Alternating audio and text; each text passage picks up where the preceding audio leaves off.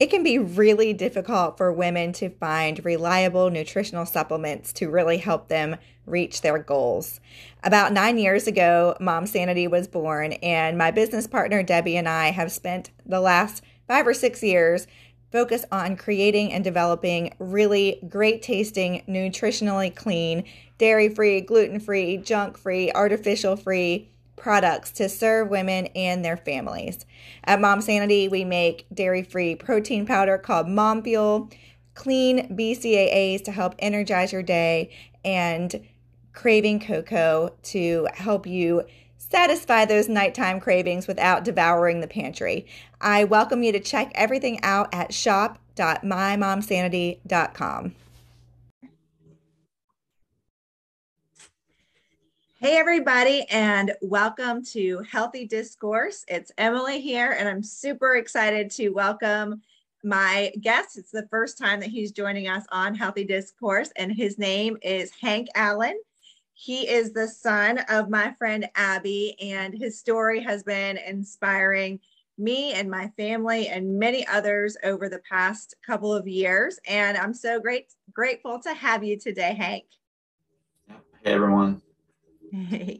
So, Hank, some of the people that are listening to our podcast may know about you and bits and pieces of your story, but I would love for you to kind of take us back to the beginning and talk about who you are and kind of life before your accident and life after your accident, and just kind of bring us up to speed to where you are today, and then we'll dive into the nitty gritty.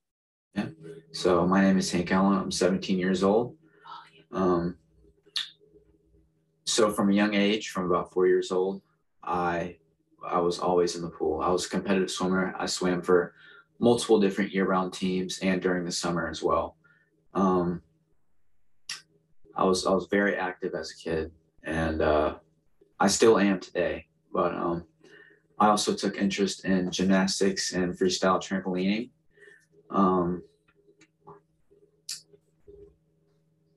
And so let's see. Let's go to the date of the accident. Okay. It was June 9th. I think it was a Tuesday. It was a normal day. I had just gotten back from the pool, and I go back. I went to go get on my trampoline. I was practicing some tricks that I've normally done before, and they were pretty easy for me. But I misjudged this particular trick, and I landed on my neck and dislocated my C5, C6 vertebrae. And initially going into the hospital, I thought I was going to have a surgery and I was going to wake up and be walking again. But that wasn't the case. The doctors came in, my mom and dad came in, and they said, more than likely, there's a very slim chance, but it's not, I don't think it's possible you'll be walking again. And so it took a few days to kind of take that in. And for those first few days, I woke up with panic attacks. The best way for me to explain it is that you have all this balled up energy and emotions, and it all has to come out at some point. Sure. And so I would wake up in the middle of the night, and that I would have those panic attacks. What would you say, in those early days when you were really for lack of a better term, coming to terms with the acceptance of what had happened? I mean, your life before was so heavily active, and then here you are unable to walk. And how did your mind what were the stages, I guess, you went through to come to the place that you were ready to move forward and live this life with everything you've got and use this to inspire and to keep going? What was that early part like? I guess let's start there. I think for the first couple of weeks, I was very confused, didn't know what the next step was. Going from being active every day, getting lots of exercise, and then being stuck in a hospital bed was very, very challenging mentally. But as time went on, I found out there are other possibilities for people with disabilities. There's adaptive sports programs, there's job opportunities, and I wasn't familiar with these things, and I thought that I was going to be stuck in a bed for the rest of my life. Mm-hmm. Um, What? I'm sorry. Go ahead. I think one thing that definitely helped me out was realizing that there are other people who have it worse than you do. Mm. The first 2 weeks we were in the hospital, our room was right next to a helicopter pad, and about 2 or 3 times a day, someone would come in on a helicopter, and we would say a little prayer for them and their family. Mm-hmm. Sure. Because you never know what situation they're in, and you kind of have to put yourself in other people's shoes. Yeah, that's such great perspective, and It's so important, but so um, difficult for us. And I think generally too, especially here in the United States, we live such lives of comfort that when we shift our perspective that way, regardless of our circumstances, it can be such a great reminder of it could always be so much worse, right? Yeah, that's so encouraging though. Um, were there any big moments that you had in those early couple of months, maybe either that were just incredibly challenging to mentally deal with, or were like light bulbs that were like, okay, life is going to be good, like this, I can go on and I can do this, and these are I'm making steps to create a life that is going to be every bit, if not more, fulfilling than what I thought my life would look like, right? Yes. So when I got to rehab, um, so having this type of disability, you have to learn how to take care of your body and also move it around in certain ways to get certain tasks done. So one of the first things I worked on was um, bed to chair transfers and chair to bed transfers. Um, Being able to lift up my body and scooch my body over into bed, that was one of the hardest things I worked on. And it may seem like a very small thing, but to me, it was really big. And it gave me a feeling of independence that, I'm able to do this certain task by myself. Right. And also being introduced to adaptive sports, Mm-hmm. because, initially I thought that there were no options. There were no options for sports such as that, and there's endless opportunities for people with disabilities, and I think that kind of lifted me up, and I could see the future ahead of me. Tell us about some of those adaptive sports that you participated in to date. I know that knowing, all of the different types of activities that you love, I'm sure you're not done trying them yet, but tell us a little bit about what you've participated in so far. So right now I'm doing wheelchair rugby. I do that once a week, and last summer I actually did water skiing. So they have you in this sort of cage, like chair, and there's two water skis on each side, and then you have a boat behind you pulling you, and in front of you. And that for me just felt very like freeing, and um it just kind of gave me a feeling of adrenaline that I got from swimming and doing flips on the trampoline before. And That kind that of, was a good feeling. yeah, that kind of thrill of Yeah. that high of these, challenging adventures and that kind of thing. Can But totally identify there's with. also wheelchair basketball, wheelchair ice hockey, and pretty much anything you can think of. Snow skiing even. Yeah. Who have been some of your inspirations, not necessarily just athletically, but just some of the people that have kind of been role models for you as you've been along this journey? Is there anyone that jumps out that you're like, that person has really just encouraged me?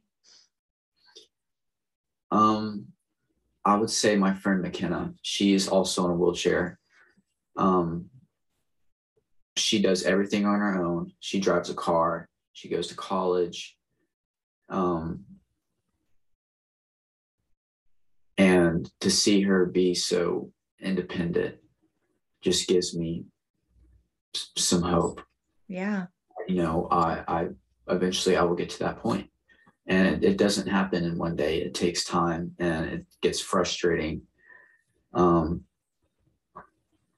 I've learned to be patient with my body. Mm-hmm. And this past year and a half, we've spent a lot of time trying to fix certain things because the first year, your body is out of whack from spinal shock, and there's a lot of things you have to learn to deal with. But there's you can fix things to a certain extent. When it comes to the walking part, there are some trials going on right now to help improve function, but those trials, it's a big commitment, and there comes a point where you have to decide, are you going to chase the what ifs? Mm-hmm. There's a chance that I may get function back, and there's a very good chance that I may not get function back. But I've kind of decided that I'm happy with the function that I have, and I'm going to live life the way it is. I love that. So it's what I hear from you is you're at a place of, and I don't think we ever accomplish this as humans in general, but generally you're in a place of acceptance and looking forward to the maybes, but not clinging to them so tightly that that's the only thing you can put your hope in, instead of saying, I have hope right here where I am. And that's such a great message to all of us. Yeah. So you kind of just touched on this, but what would you say,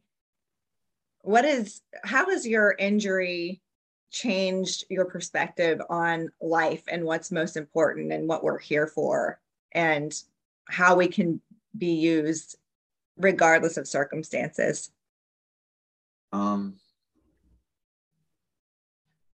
I've realized that, family is really important. Having a really big support group, a good group of friends that to have to stick with you. Because this happened,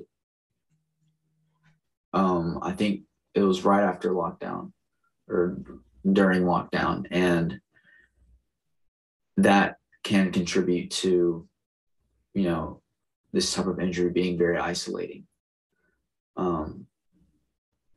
So having older mentors to talk to and a good group of friends really, really helped me. But like I said, when I was in the hospital, I had to put myself in other people's shoes, people who are in way worse condition, and it helped me realize how lucky I really am to be, I may not be able to walk, but mentally I'm all still here. And I'm really thankful for that. Yeah, that's awesome. I appreciate that a lot. You've shared a couple of things, but I think just like anything in the world that is not super common, we generally as humans become, I don't want to use the word fearful, but we kind of want to avoid talking about things that are uncomfortable or that we don't know. And I would love for you to just share with our audience some of the things that you just kind of along this journey have wished that people understood better about your injury and also how to support you. But what would you say would be a couple of things about the realities of this injury that are misunderstood, or just not necessarily misunderstood, just not common knowledge that people just don't generally know about? I think one of the first things able-bodied people kind of think about when they see a person with a disability, or especially someone who's in a wheelchair, I think this is a common misconception that the worst problem is that we can't walk. Mm-hmm. But if you ask 80 to 90% of people in wheelchairs will tell you that the bowel and bladder functions, the stuff internally, is way more important than being able to walk. If I could choose, I would rather have bladder and bowel function back than having the ability to walk. Mm-hmm. Because during that first year, those are the most common type of issues you'll have. Mm-hmm. Blood pressure, bed sores, UTIs, things like that. Because when you're using a catheter 4 to 6 times a day, that's introducing bacteria and things like that, and it's something you have to deal with. Yeah. And a lot of people don't realize that all these problems come with having a spinal cord injury. Right. So I'm guessing what I'm thinking is, you'll see this most external thing, right? And this is kind of what we just do in general, is what does it look like on the outside, right? And not understanding that the things that are happening on the inside are actually so much more challenging. While yes, I'm dealing with this not being able to walk, but what is, takes, I'm sure, so much of your time and energy and strength, and I'm trying to address these internal things that make things a little more difficult than what we probably even understand. So, what are some important ways? You talked about having a good group of friends, and I know you have an amazing family and great support system. Being a teenager, what are some ways that you would love for your peers to come alongside you? Maybe things that have been really helpful to you, or maybe things that have been a little harder as far as peer groups. Well, the group of friends that I've had all my life, pretty much since elementary school, they didn't treat me any differently than before. And one thing I'd like to do is raise awareness to other people that, it may feel awkward to go up and talk to someone who's in a wheelchair, but we're just the same as everyone else is. And I think people feel awkward around someone with a disability. And sometimes it can make you feel invisible, Yeah.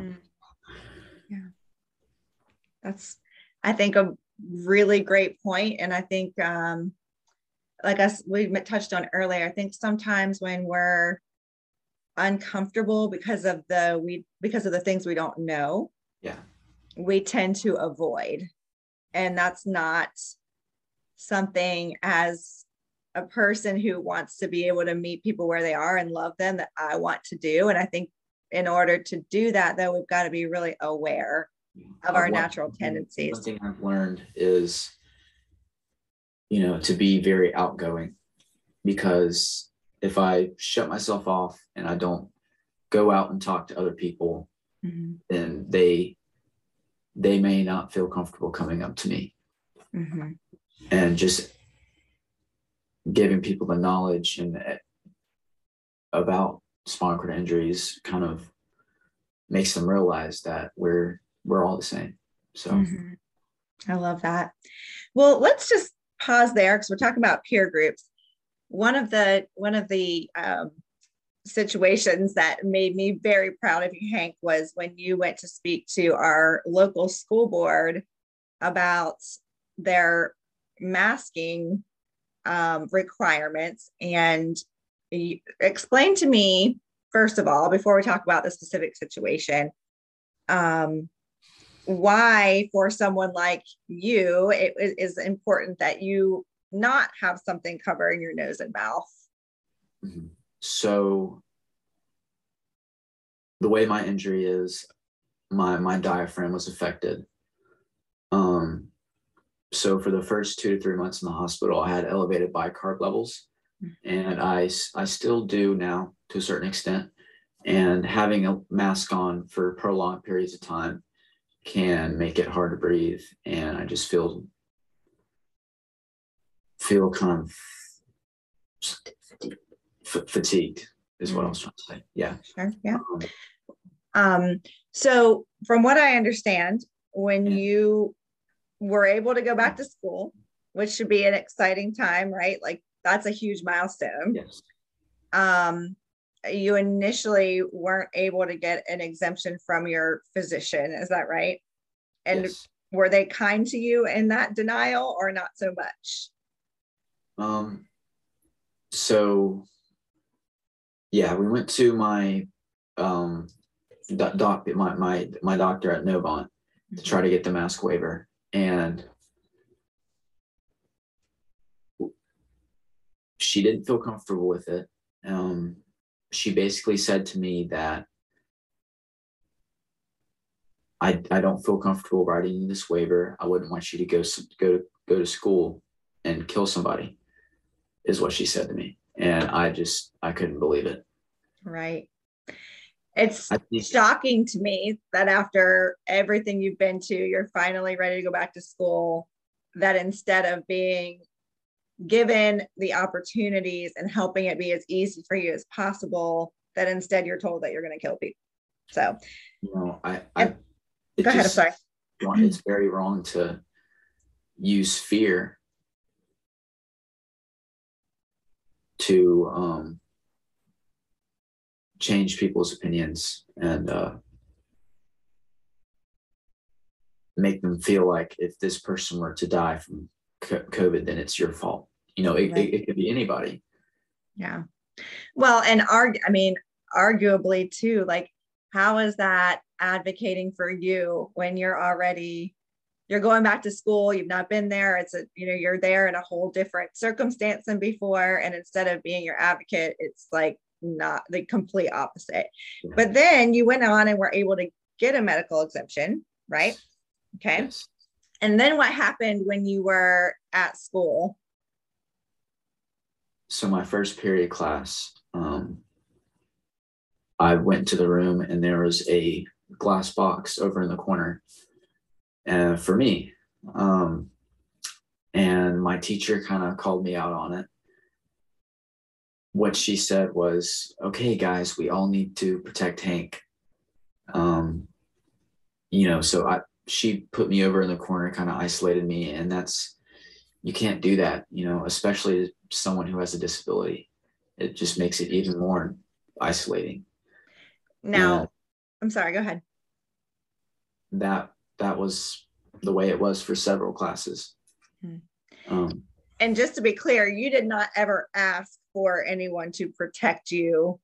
No. By creating what appeared to be, but I'm sure was not, a sterile environment for you behind plexiglass, which separated you from your peers, right? Yeah. I actually couldn't hear very well either behind that glass box, so that made it even more challenging. So I think it's just I know the reason I want to share that with our audience is, as adults who are making decisions whether you are a medical provider or you are a teacher or administrator or a peer, we have got to start thinking and about people and meeting people where they are and our kids and what they're experiencing mentally. And I can't even fathom the justification for that after everything that you've been through, that you come back to school and that's how we're going to treat you. I just can't fathom to me,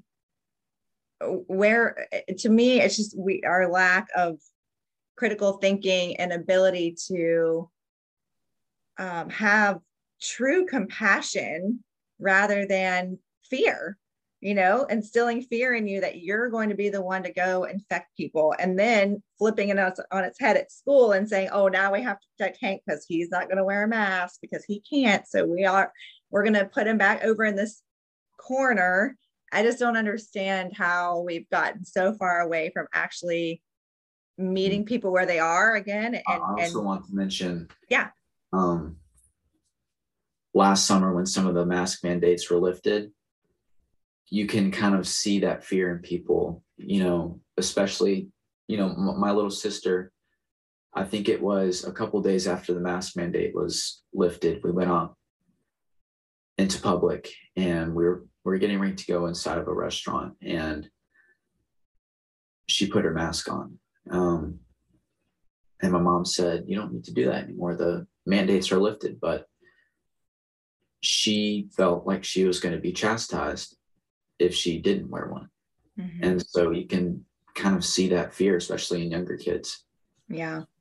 And we actually touched on this in the episode I did last week with Dr. Nicole from Robin Hood. We talked about the biggest problem being her biggest fear is not COVID for kids. It's this mental health for so many reasons, the mental health challenges that we are facing, from isolation, from covering half of our faces all the time, and so forth. So thank you for sharing that, Hank.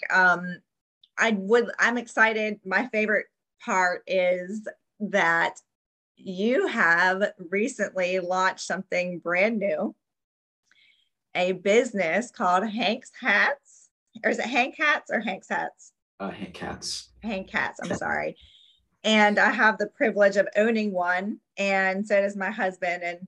And Wiggy was out chopping wood in his, and apparently it's like a forest theme. Anyway, so cute. But and I would love for you to tell us about how Hank Hats came to be and what your goals are for the future. So it's kind of an interesting story.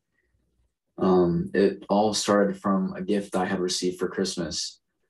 My mom bought me this knitting loom with a hand crank because she thought, this would be something that he could do really easily. And I made a few hats on it, and then she posted them on her Facebook, and it blew up. People were asking, oh man, I really want to get one of these hats. How do I buy it? And so I started making more and more, and then it just kept on growing from there. And then I kept on thinking,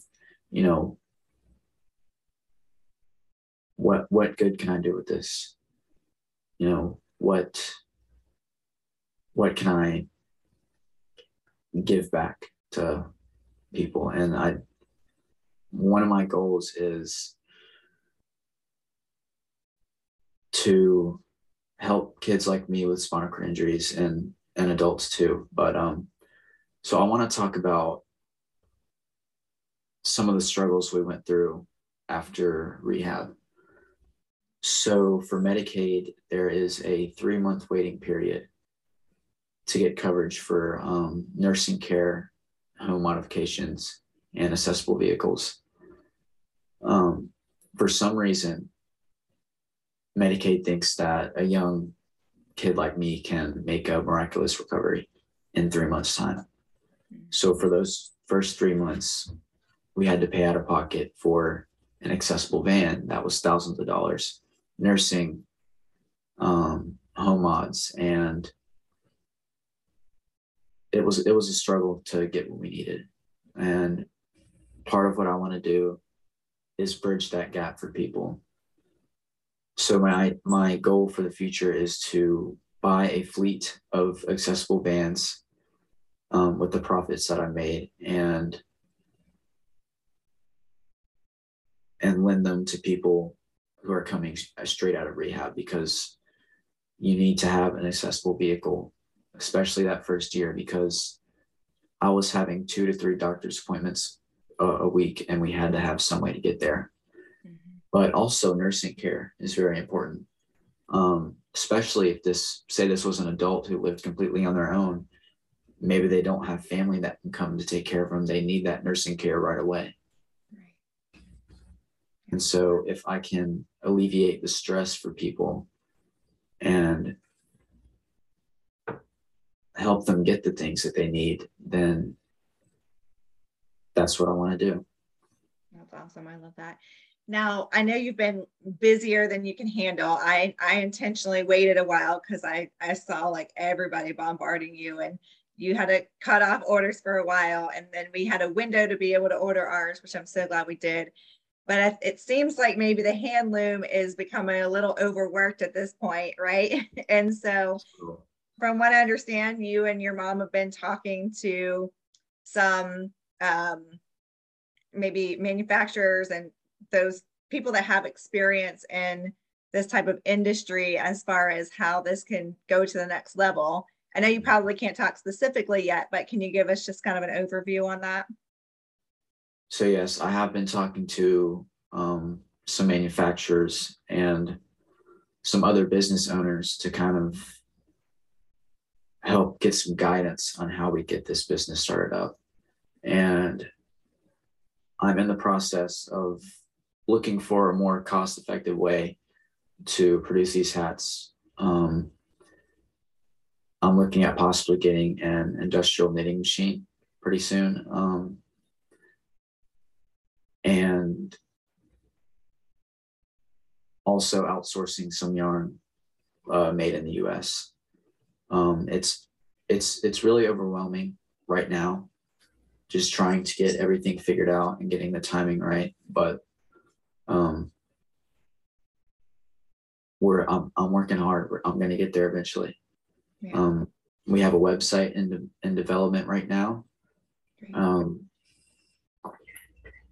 And then I'm also going to get some training to learn how to use this industrial machine. That's awesome. Well, we're all so very proud of you and this new endeavor. And I love your heart behind it too, because that matters even more.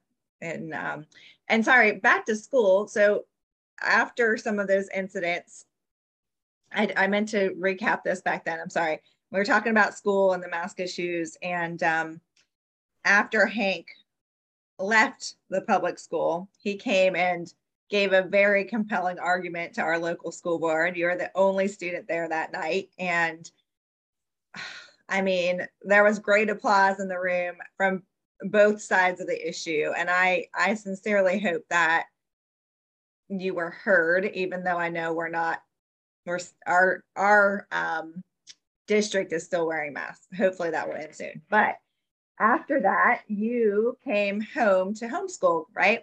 With you and your sister. And that's given you some time freedom to be able to pursue this new business too, which is really exciting. And I would argue ordained that it gives you that bit of freedom to get your studies done and also to work on developing and growing your business. So that's really exciting. As we close, are there any just final thoughts that you want our listeners to take away to understand who you are, your story, what you stand for, and how we can love and support those with injuries like yours? I think, the main thing is realizing that even people with disabilities have just as many opportunities as someone who's able-bodied does. And, if you see someone in a wheelchair, go up to them. Don't be afraid to talk to them. Because even though they may not be able to walk, they still have a voice. Absolutely. And